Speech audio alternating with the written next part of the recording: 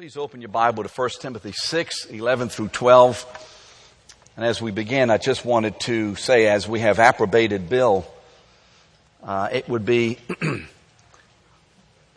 also appropriate to give Nancy a very large hand for putting up with Bill during this time. Thank you. We know. If it weren't for Nancy Treby and all that she does and all the backup and the help that she gives to her husband, Bill would not be the man he is. Right, Bill? Amen. I know how that is for me, so it has to be at least somewhat the same for you, Bill. The other day I was reading in the news and I saw that 9 U.S. soldiers had been killed in Afghanistan last Sunday when their outpost was overrun.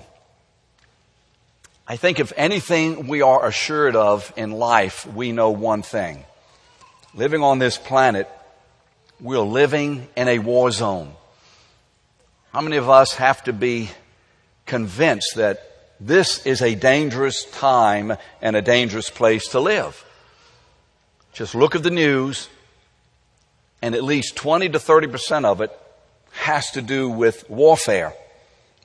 Either with physical killing, warfares of culture, warfares of finance. The stock market seems to be a war zone. The housing market seems to be a war zone. Relations among people, race relations, a war zone. We living in dangerous times. Let's see what the Apostle Paul says about this. Because he also knew that even in those days, he was living in an unfriendly environment. And more than unfriendly, an environment which reeked of warfare and of constant opposition and of constant danger. So this is what he tells Timothy as he is giving this young man, Timothy, the instruction of how to be building and leading and continuing to encourage the church in Ephesus. And he says to Timothy, he says, flee from these things, the things that he's been talking about, the love of money and etc. Flee from these things, you man of God, and pursue righteousness, godliness, faith, love, perseverance, and gentleness. Fight the good fight of faith. Take hold of eternal life, to which you were called, and you were made the good confession in the presence of many witnesses.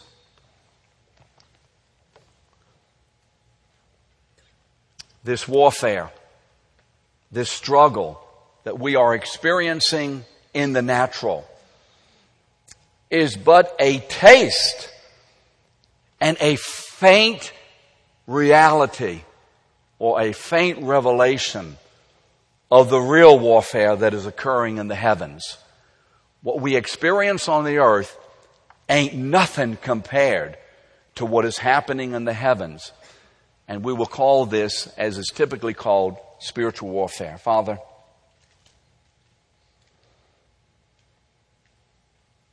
open our hearts, our minds. And Father, as Elisha said to you, open the eyes of this servant that he may see what is happening in the heavens. Father, this morning, we no longer want to live as those who are partially seeing or even blinded to the truth of what is happening in the most strategic area and the most essential area in the heavens. So, Father, as Elisha said about his servant Gehazi, Father, open our eyes to what is happening in the heavens. Father, would you give us today a larger view, a greater understanding, even as we just barely scratch the surface. Father, so many things will be mentioned and so much more needs to be mentioned. Father, so many questions will be posed and a few will be answered. But Father, more than anything else, cause us to be aware of what is really happening, that where we live is more dangerous than Iraq spiritually, more dangerous than Afghanistan, more dangerous than being in a ghetto, more dangerous than any other place. Father, we are living in a war zone. Show us today. Prepare our hearts. Teach us, equip us. In Jesus' name, amen. What is spiritual warfare? Well, I've used a definition from a book called Demolishing Strongholds by David Devenish. The reality that the advance of the gospel and the building of the church involve us in attacking and experiencing counterattack in relation to real cosmic forces of darkness under the control of Satan, who is also described as the god of this world. Remember, our warfare is occurring on three different fronts. On three different fronts. The world, the flesh, and the devil. The world, the flesh, and the devil. Our warfare is occurring in three different spheres, if you would, but all three of these are combined, if you would, into a one sphere reality. It's not that the world is over here and is separate from the flesh, and then we had the flesh over here, and then we had the demonic. All three are interactive, so they really become one, but they are given to us in three different categories for our understanding and for our being able to be better equipped. And the warfare is being conducted by two great generals. The lesser one, Satan, and the greater general, Jesus Christ. Those are the commanders, if you would, of the warfare. Now, spiritual warfare, when you open the Bible, you will immediately begin to see that spiritual warfare is one of the most predominant and consistent themes of the entire Bible. Immediately, when God says, "It is very good what I have done," at the end of chapter 2, it closes, and the beginning of chapter 3 begins immediately with the opposition of Satan against the purposes of God. And from Genesis all the way through Revelation under Satan is cast into the lake of fire, there is a theme that runs through the Bible in a great warfare is occurring on the earth in the spiritual sphere and being worked out and realized in the natural arena.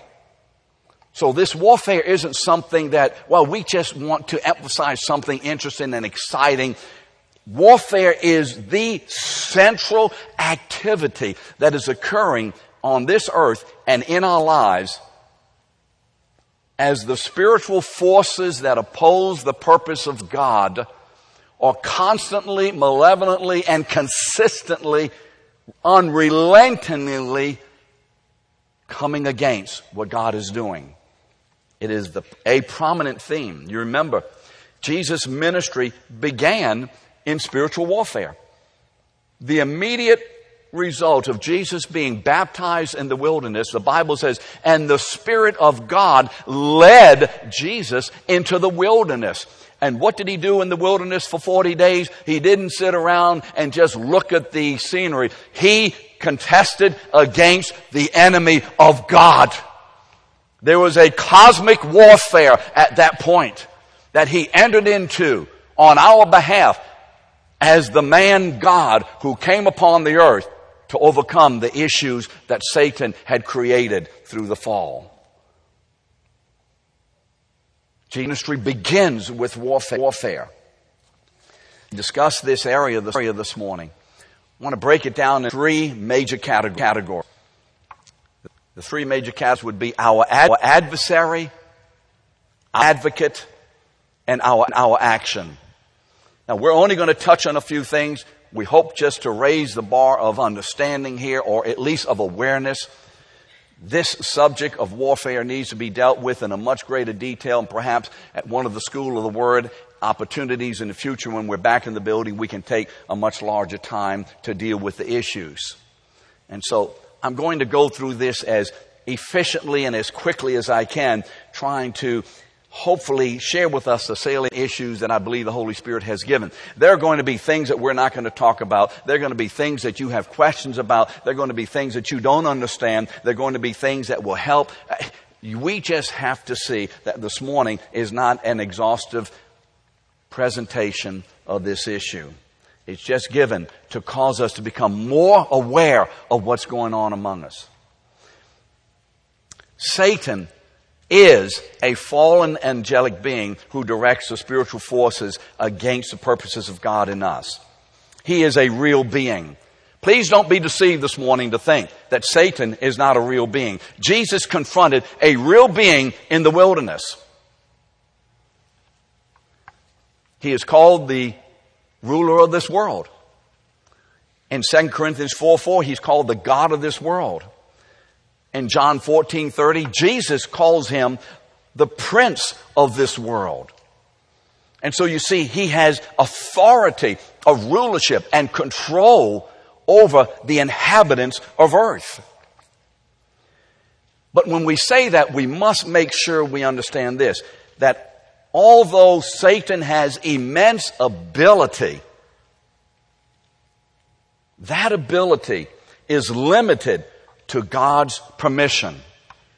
That ability is not pell-mell. It is not anywhere and everywhere that he wants to do. He doesn't have unrestrained ability. He has ability within the context of what God's permission and purpose dictates. Never think that Satan can overrule the will and the purpose of God. He must always remain within the context of God's purpose and of God's permission. You remember in Luke chapter 22, verse 31, Jesus is saying to Peter, Satan has demanded permission to sift you as wheat, but I have prayed that your faith fail not. Satan cannot do anything upon planet Earth apart from the permission and purpose of God. So what does he do? Well, how can he oppose the purpose of God?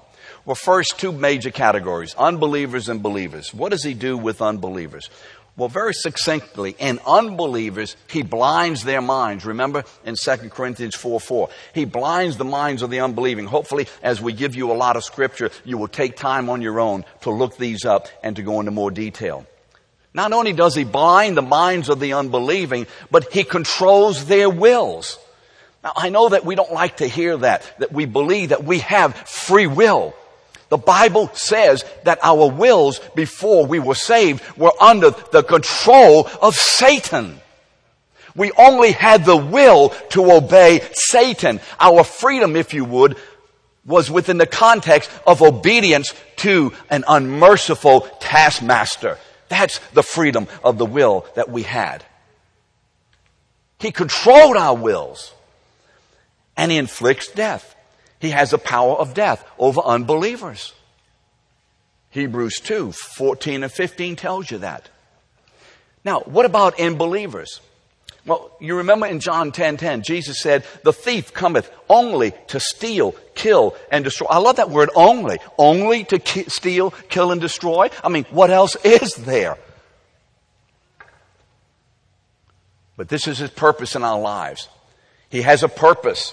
His purpose is to oppose and overthrow, if he can, which he cannot, the glory of God in us. And he does it by coming against us to steal, kill, or destroy. Now you see, Satan cannot prevent our being saved. May I repeat that? Satan cannot prevent our being saved. Don't leave here today thinking, oh my God, suppose Satan doesn't allow my mama to be saved. Satan cannot prevent anyone from being saved. Are we clear on that? He doesn't have that kind of ability. The will of God saves whom he will. But you see, now that he cannot prevent us from being saved, what he can do is interfere with the effect of salvation in us as to our sanctification and maturity and living. He can touch that area. And that's the area that he does deal with. So you see the location of the activity and the attacks and the assaults of Satan in these fleshly bodies, this fallen flesh. This is the warfare zone. Everything is directed toward coming against the presence and purpose of God in us in such a way that Satan can, if he can, undo the purpose of God, but at least to afflict assaults against it. Remember what Paul said in Romans 6:12. He says, therefore do not let sin reign or rule or control in your mortal body, that you should obey its lust. Now what does he say? He says, do not let it. What does that mean? That means that as a believer, we have absolute ability to control the activity of sin in our lives. May I repeat that? Somebody ought to say amen.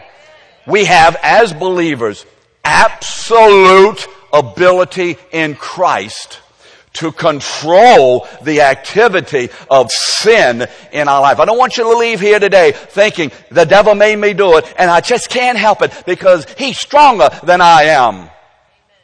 We have absolute control in Christ over every activity and temptation to sin.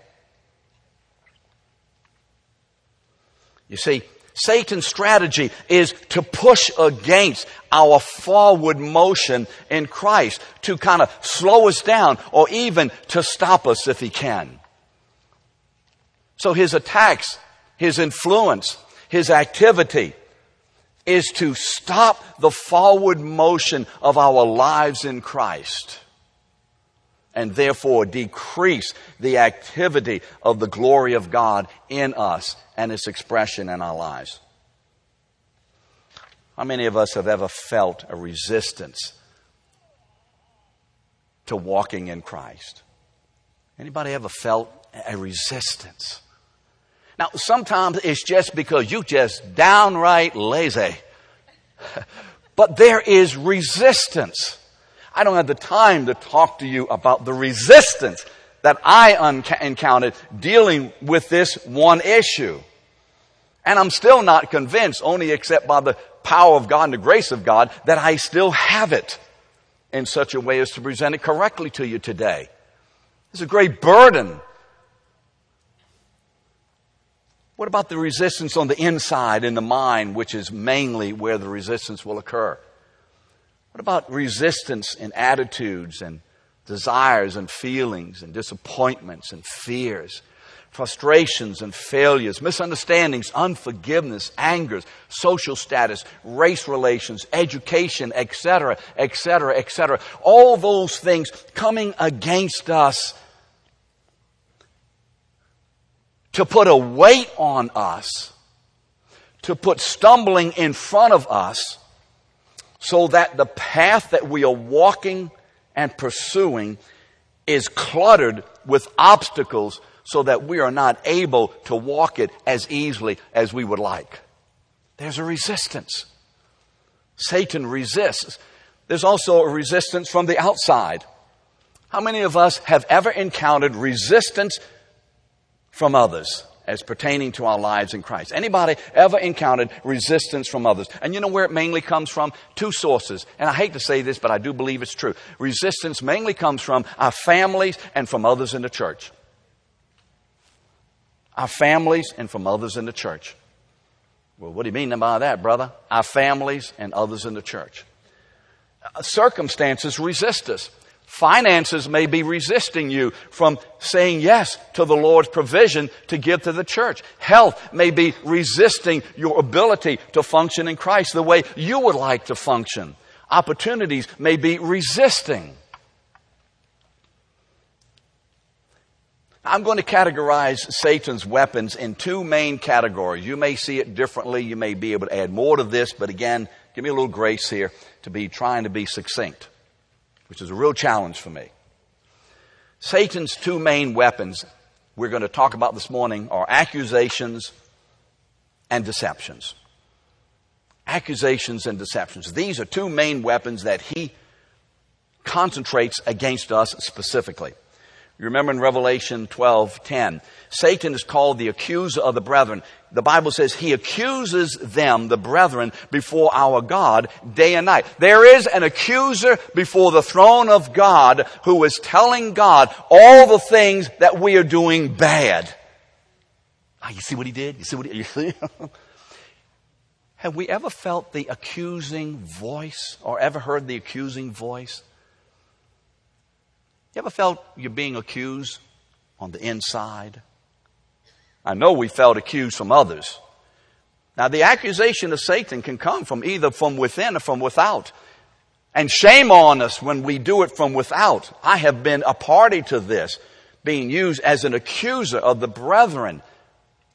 Whether because of ignorance or just because of downright meanness, I have done this.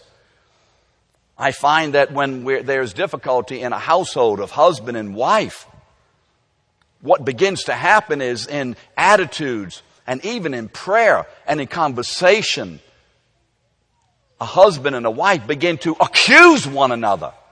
I'm not talking about sharing weaknesses and sharing the difficulties and sharing, the problems that we have. I'm talking about accusations, pointing fingers. You're doing the devil's work. He doesn't need your help. Let's not be accusing one another. Have you ever heard any of this? How can you be used by God with your background? How can you be used by God with your background? Your sin is too great to be forgiven. You've done it this time. You'll never get forgiveness this time. You'll never amount to anything. You'll never succeed. Any of us hear these? Accusations. You will never learn how to evangelize. I've watched you. Why don't you hang that shield up and go do something else? You'll never be an evangelist sharing the gospel. Accusations. We must be aware that these are weapons of Satan. And when we begin to hear these thoughts and accusations against us, we need to take a definite stand against them and call them for what they are. You are lying to me. Stand against them. Don't give in to them, church. The only reason we sin is that we give in to sin. What about his ability to deceive? Deception. I think if there's any weapon of Satan, which is the main weapon is his weapon to deceive. Look, we're dealing with an enemy who can only fool us, can only deceive us, only accuse us. He cannot touch us unless it's God's will, and that is only in a few cases. You see, we're dealing with a Satan who is smoke and mirrors. He's to be considered as very crafty and very dangerous. But we don't have to cower. And we don't have to be afraid. And we don't have to run from him. Deception. Satan is a master mind manipulator. And I believe his deception follows two main avenues. Lies and lures. Lies and lures. I define a lie as a falsification of facts. I define a lie as a falsification of facts. What is a lure?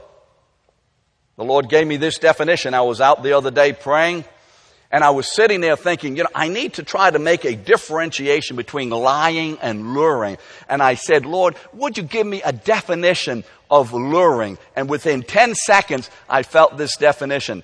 The lie is a falsification of facts, and a lure is a falsification of feelings. Oh, I stood up and I said, thank you, Lord. Thank you, Lord. Amen? Thank God that He gives us understanding when we ain't got none in ourselves. Don't ever think greatness from the men who are behind this pulpit. See greatness in the God who is in the man behind the pulpit. We don't have anything to say at all. God has everything to say through us. Don't you like that definition? Falsification of feelings is a lure, and falsification of facts is a lie. You see, a deception is that which stands in the place of a truth. And the deception is that you don't know you're being deceived. I mean, if you knew you were being deceived, you wouldn't be deceived. You'd just be outright, purposefully sinning. Didn't say you wouldn't sin. I just said you wouldn't be deceived about it. You see, Satan lies about God's word, which is the truth about who He is and how He is. When we say Satan lies about God's word, we are not only just saying there is a particular scripture in the Bible which Satan says don't believe it. It is bigger than that. When Satan lies against God's word, about God's word rather, he is lying about who God is and how God is. He is lying about the essential nature and character of our great God. And so when he lies about God's word, and when we believe the lie, we receive false feelings about God and His goodness, and by them we are lured into sin. When he lies about God, what happens? There is generated in us feelings of flesh. And those feelings of flesh, which you get in the gut, are generating a luring away from trusting God and honoring God and walking with God.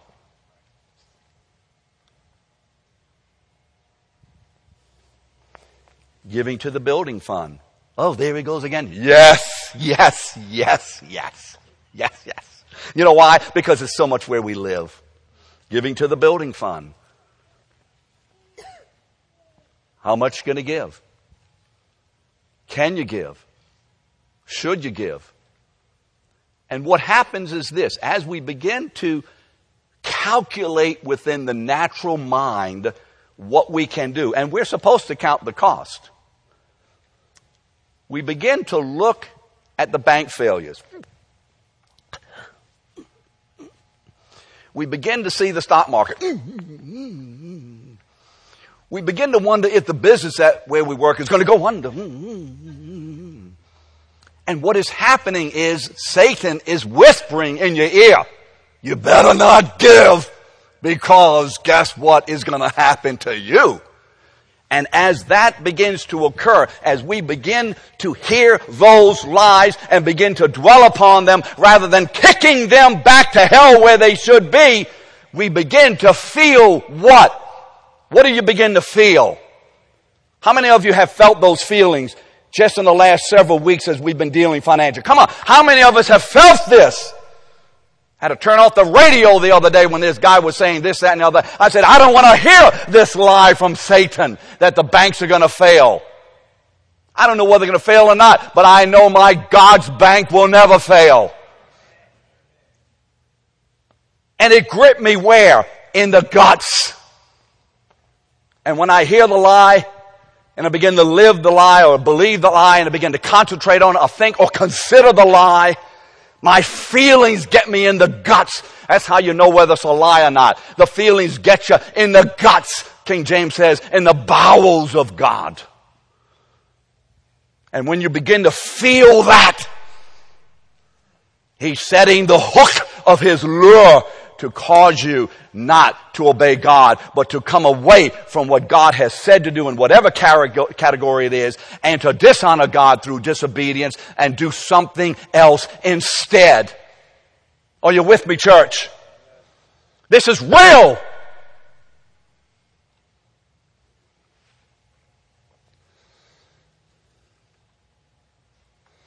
Where am I in my notes? See, doctrines of demons challenging the Word of God. Look at the effect of this lie had on one woman.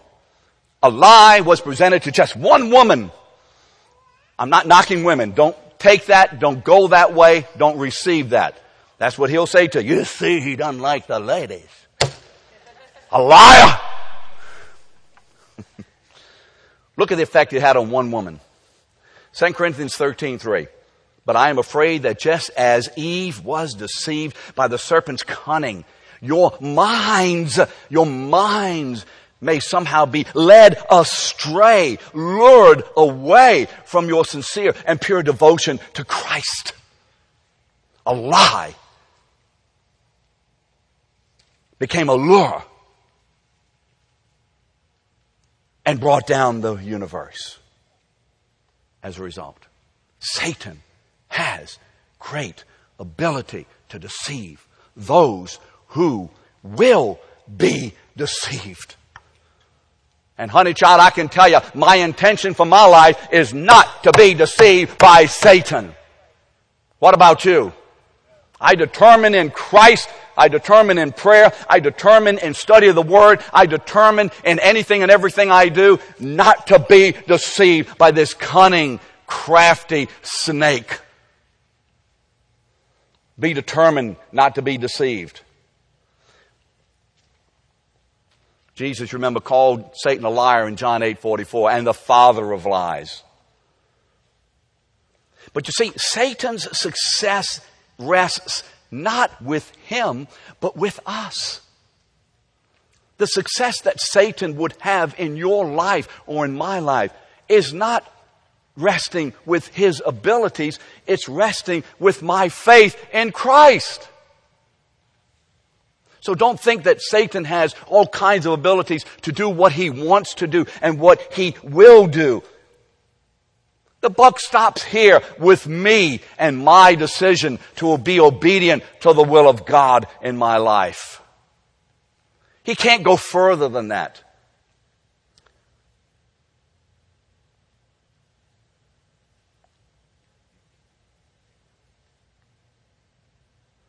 You see, all of this is occurring where? In the venue of our minds. That's the greatest battleground, I think, for the Christian. If I had to select the great battleground, I know there are a lot of others, I would say the mind, the thoughts, the desires, the feelings, whatever is happening in these heads of ours. That's the soil of his presentation through his own thoughts and suggestions. Where do you think this stuff comes from? You're having a nice day. You're doing just fine. And all of a sudden, gentlemen, a mind-boggling thought comes across your mind and slams into you. Any man here, I'll raise my hand first, ever been okay and we just kind of meandering through life, kind of moseying along, all of a sudden, boom, something comes in our mind that should never have come in. Anybody ever had that happen before? Come on. Any man in here. Where did it come from? You see, he bombards us with opportunity, thoughts, and considerations, and whispers. It's against the mind that he's coming. Is it no wonder that Paul says in Romans 12, 1 and 2, what does he say? I beseech you therefore, brethren, in view of the mercies of God, that you do what? Present your bodies to God as a living sacrifice. Let me get to the other part. And do not be conformed to this world, but be ye transformed by the renewing of your mind, that you may prove what is that will of God, good and acceptable will of God. It's in the mind. The battle is in the mind. And once it gets into my mind, then it flows into my feelings and desires. And that's where the hook is. 1 Peter 1:13, at least in one of the translations, Peter says, gird up the loins of your mind. Come on, be sober, gird yourself up, and begin to live in a way that you will anticipate and be ready for and stand against these kinds of things. Just think how often you and I have been fooled through deception by the enemy. But the truth of the matter is, we don't have to live that way at all. We can live in victory over this. Now, you see, most of us experience what I hate to call normal sins, but I think there is normal sin in our life because we live in fallen bodies. So there's normal sinning happening on the daily. There's normal weeds coming up out of the ground. But all of a sudden, if something came out of the ground great, big, and enormous, hey, that's not normal. But how many of you have noticed that when the little green thing pokes his head up in the ground, that's normal, right? How many of you find it abnormal when weeds get into your garden? Anybody here think, oh, I've never seen a weed before. What is that? We know what weeds are. We're ready for weeds. But how many of us know that if you let the little green thing grow and grow and grow, if you're not careful, that little normal green thing will begin to take over the garden. Amen? I mean, just ask Daniel Ford and the group that goes out on the weekends trying to cut down and smash and cut through these little green things. They all started how, Daniel? As little green things. They all started as innocuous little green things. I mean, so what? It's just a few little green things, a few little thoughts, a few little considerations, a few little attitudes, a few little... So what? Why be so upset? Because they will choke the very life out of you if you let them go beyond dealing with them immediately. You see, Satan's activity when we sin is waiting to bring greater influence and control in our lives. Every time we commit a sin, this is a possibility or an opportunity for greater ascendancy of the presence and work of Satan in my life. I did not say that every time I sin, Satan will do something. I said there is an opportunity for Satan to move in a way to have much greater influence, which would have catastrophic results every time. Don't you sit there and think, well, this just happens to a few people and it's going to... Every time we sin, there is a knocking at my door to say, won't you let me come in and be with you? Every time we sin, it's a little tapping on our chamber door by Satan to say, can I come in? You see, his ascendancy influence in us only is on the ground of our sin. It's only on the ground of our sin. And as a result, we might be experiencing more than normal sin activity, which may be a stronghold. What is a stronghold? A stronghold is an area of my life inside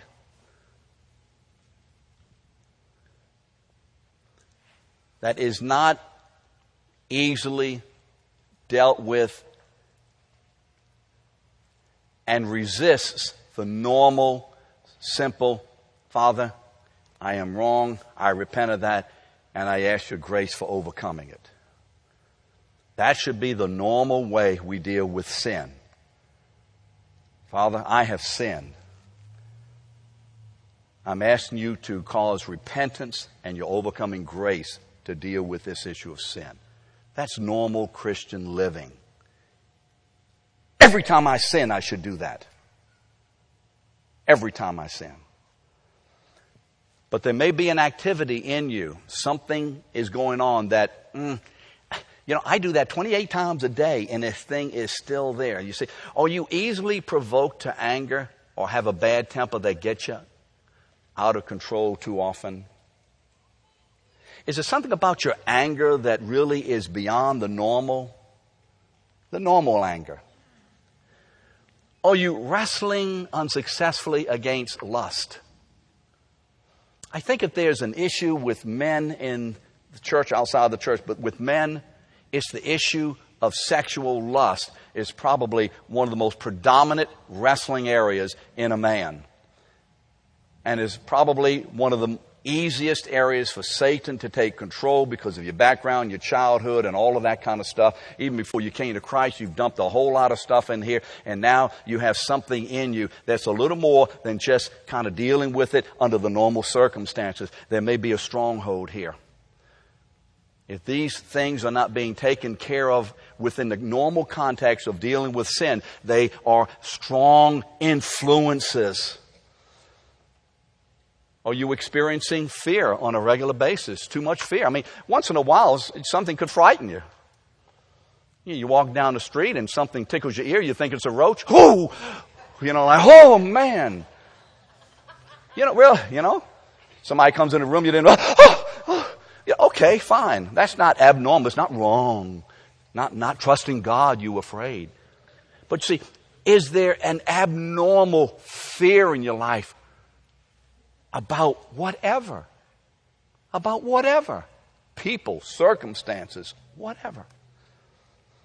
Are there aspirations that seem to dominate you? I mean, this thing is, this is it. Do you have a struggle in submitting to authority? Man, I just can't do it. I don't like anybody telling me what to do. Strongholds. What about issues of self-control in eating or laziness? Are you, quote, unable to forgive someone for a wrong done to you or to someone whom you love? The issue of unforgiveness. Even with that one, 2 Corinthians 2:11, Paul said, but be careful of this issue of unforgiveness because we are not ignorant of Satan's schemes. These may be strongholds for you. Identify in your own life what's going on. I've had to do this in the past in my life. There have been strongholds in me that the Holy Spirit had to show me what was going on and how to deal with them so I could get out from underneath them. For the love of God, don't live within the context of a stronghold anymore. Let's be a people who are free in this and in every area of our life. Does this mean I'm demon-possessed? Demon-possessed. Well, you see, it's not a good term. When King James uses that term, it didn't mean today, then what it means today. It just meant strong influence. But we took the possess, and it means something differently. Words change over the years, as we know.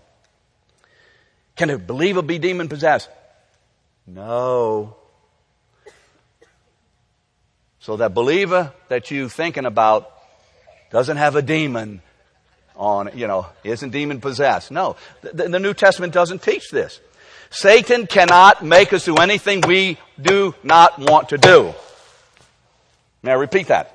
Satan cannot make us do anything we do not want to do. We sin because we mostly want to sin. Satan's just taking advantage of that to stir it up a little more.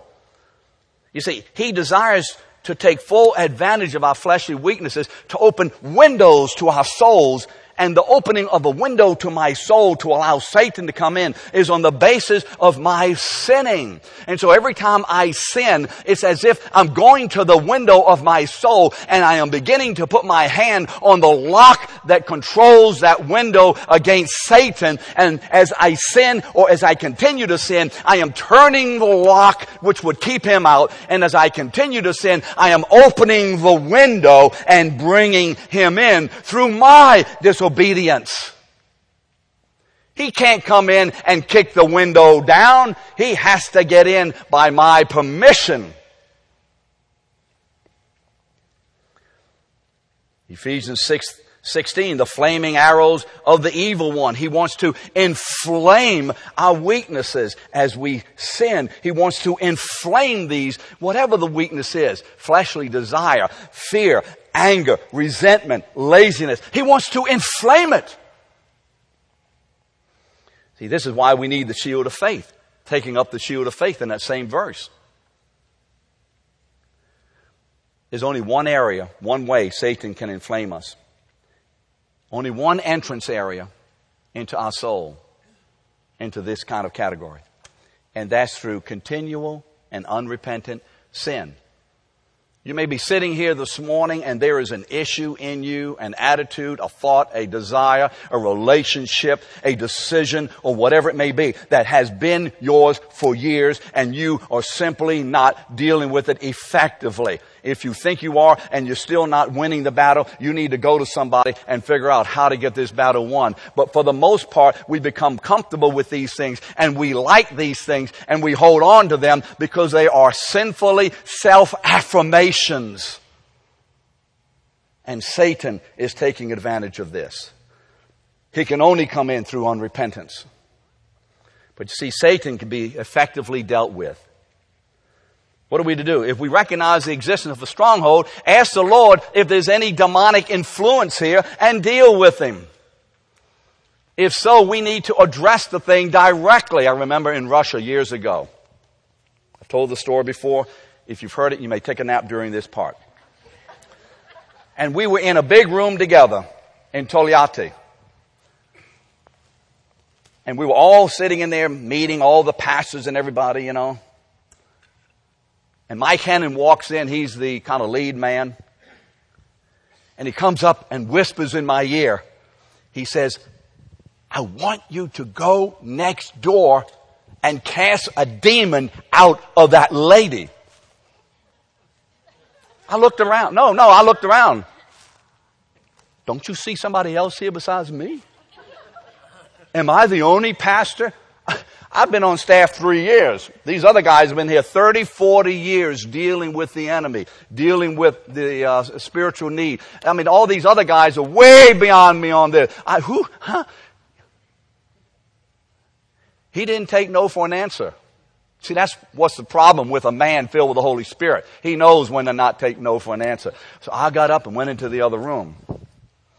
There's a lady sitting in a chair. You didn't think I could do that, huh? Doing all this stuff. She's sitting in the chair and there are a bunch of women standing around her.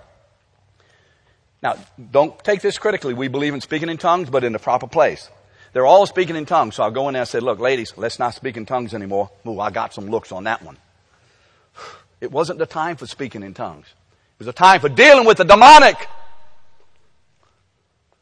So I knelt down in front of her and she put her hands on my arms and I thought there were two boom! She grabbed my arm. I wasn't going anywhere. Believe me, this lady had some strength. Started talking to her. I said, demon, whatever you are, you're coming out.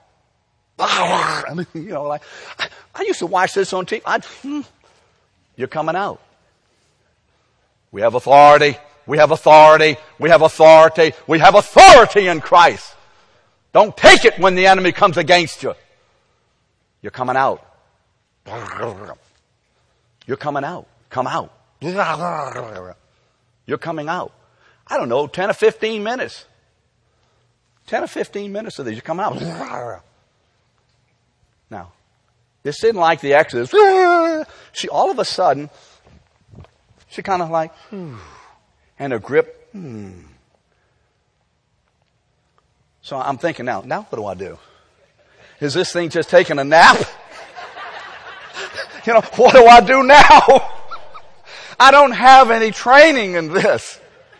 But I have the anointing of the Holy Spirit who told me to go in there with His power.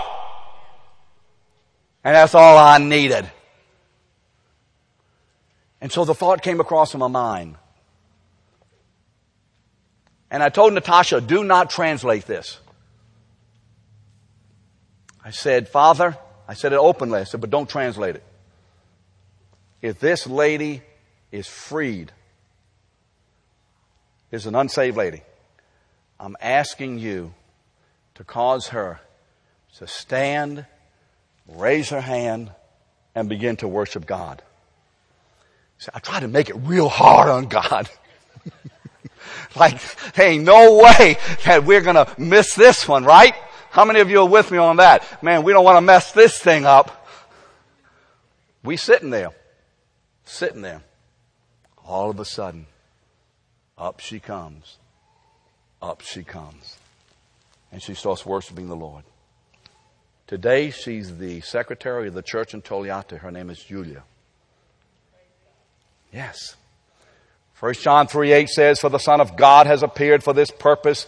Matt said it this morning. Remember this verse, 1 John 3:8. For the Son of God has appeared for this purpose. What? To destroy the works of the evil one. Let me quickly go through the last part of this, and I apologize for doing this quickly, because I don't want you to think that this is the least part of it. Why can we have victory? Why? Because the good news is that we have an advocate before the Father, Jesus Christ the righteous, 1 John 2:1. Amen?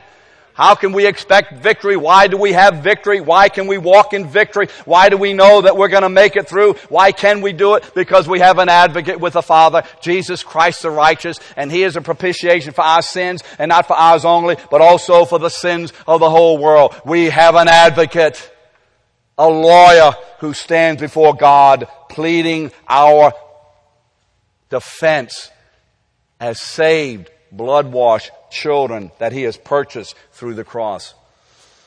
Who is this one? He is sovereign over all. He is a sovereign God.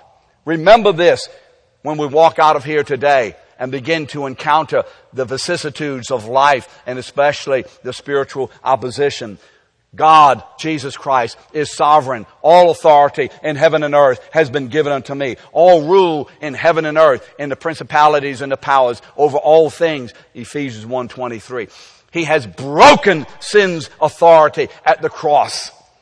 And in Colossians 2:13 through 15, the Bible says, and He's triumphed over them.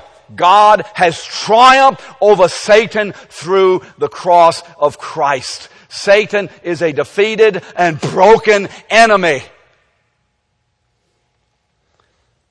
God has given us His spirit of power. Remember 2 Timothy 1:7. For God has not given us a spirit of what? Timidity, but of what? Love. What? Power. And of a sound mind. 1 John 4:4 says what?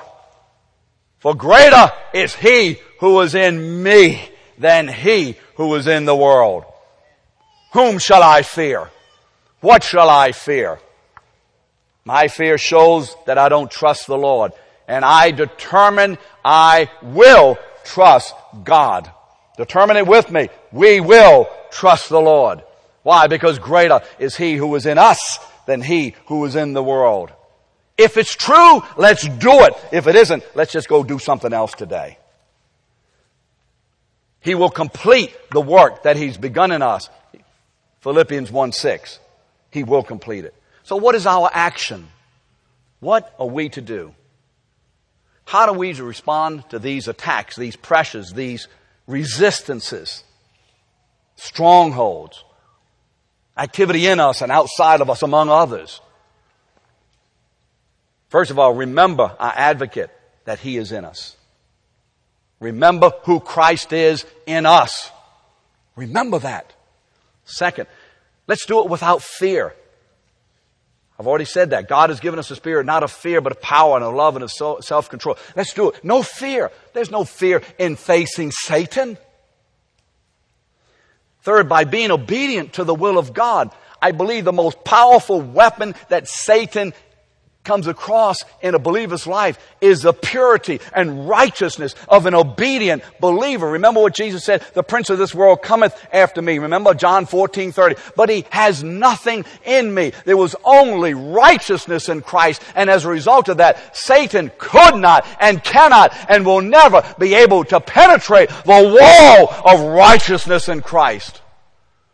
You want a wall of strength put about you and within you? Live righteously. Live obediently.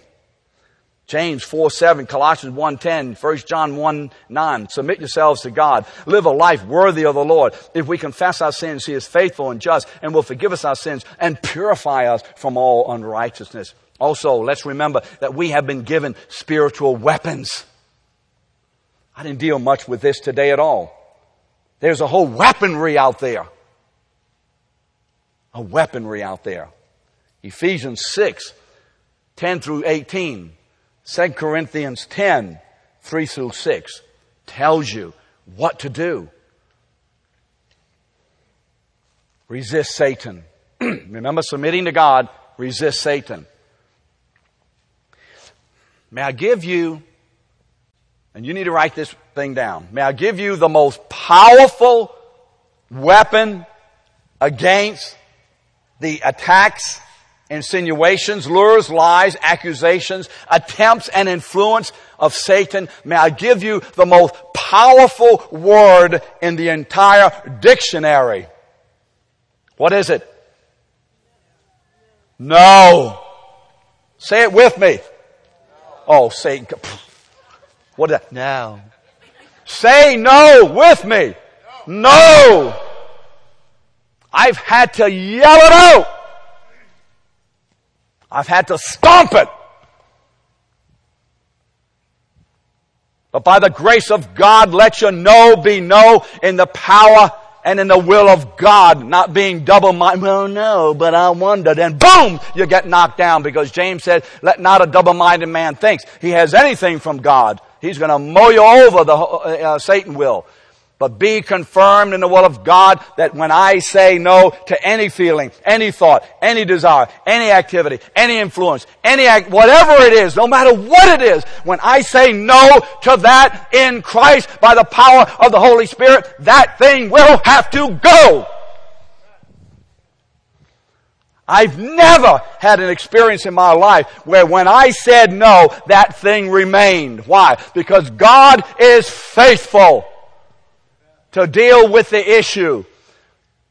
If I grab a hold of Him in faith and respond to it faithfully. Amen? You want to defeat the devil? Learn to say no to your desire, to your feeling, to your fear, to your anxiety, to your anger, or to whatever it is. It's not a convoluted thing. You just got to say no. Resist the devil. And finally, and there could be more, and I think this is so important, be careful to give God the glory with a humble and thankful heart. Oh, don't be prideful. Don't be caught up in your abilities. Let's be caught up in the power of God, in the presence of God, that He would so grace us. Oh, that He would so grace us to be able to be freed from Satan's control, and then to give us ability to walk free of that influence. Amen? Humility and thankfulness to our God. What will the biblical result be? Satan will flee from you. Listen to Paul. And if anybody experienced personal warfare, this man did. Thanks be to God, who gives us the victory through our Lord Jesus Christ. Thanks be to God, who gives us the victory. Friends, we can be a victorious people. We should be a victorious people. We better be a victorious people. Because there is a commander standing in the heavens, sitting as to the finished work of redemption and standing as to the ongoing conflict. Acts 7:55. Sitting as to the completed work of redemption, standing as to the ongoing conflict. And that commander rules the day forever and ever. Amen.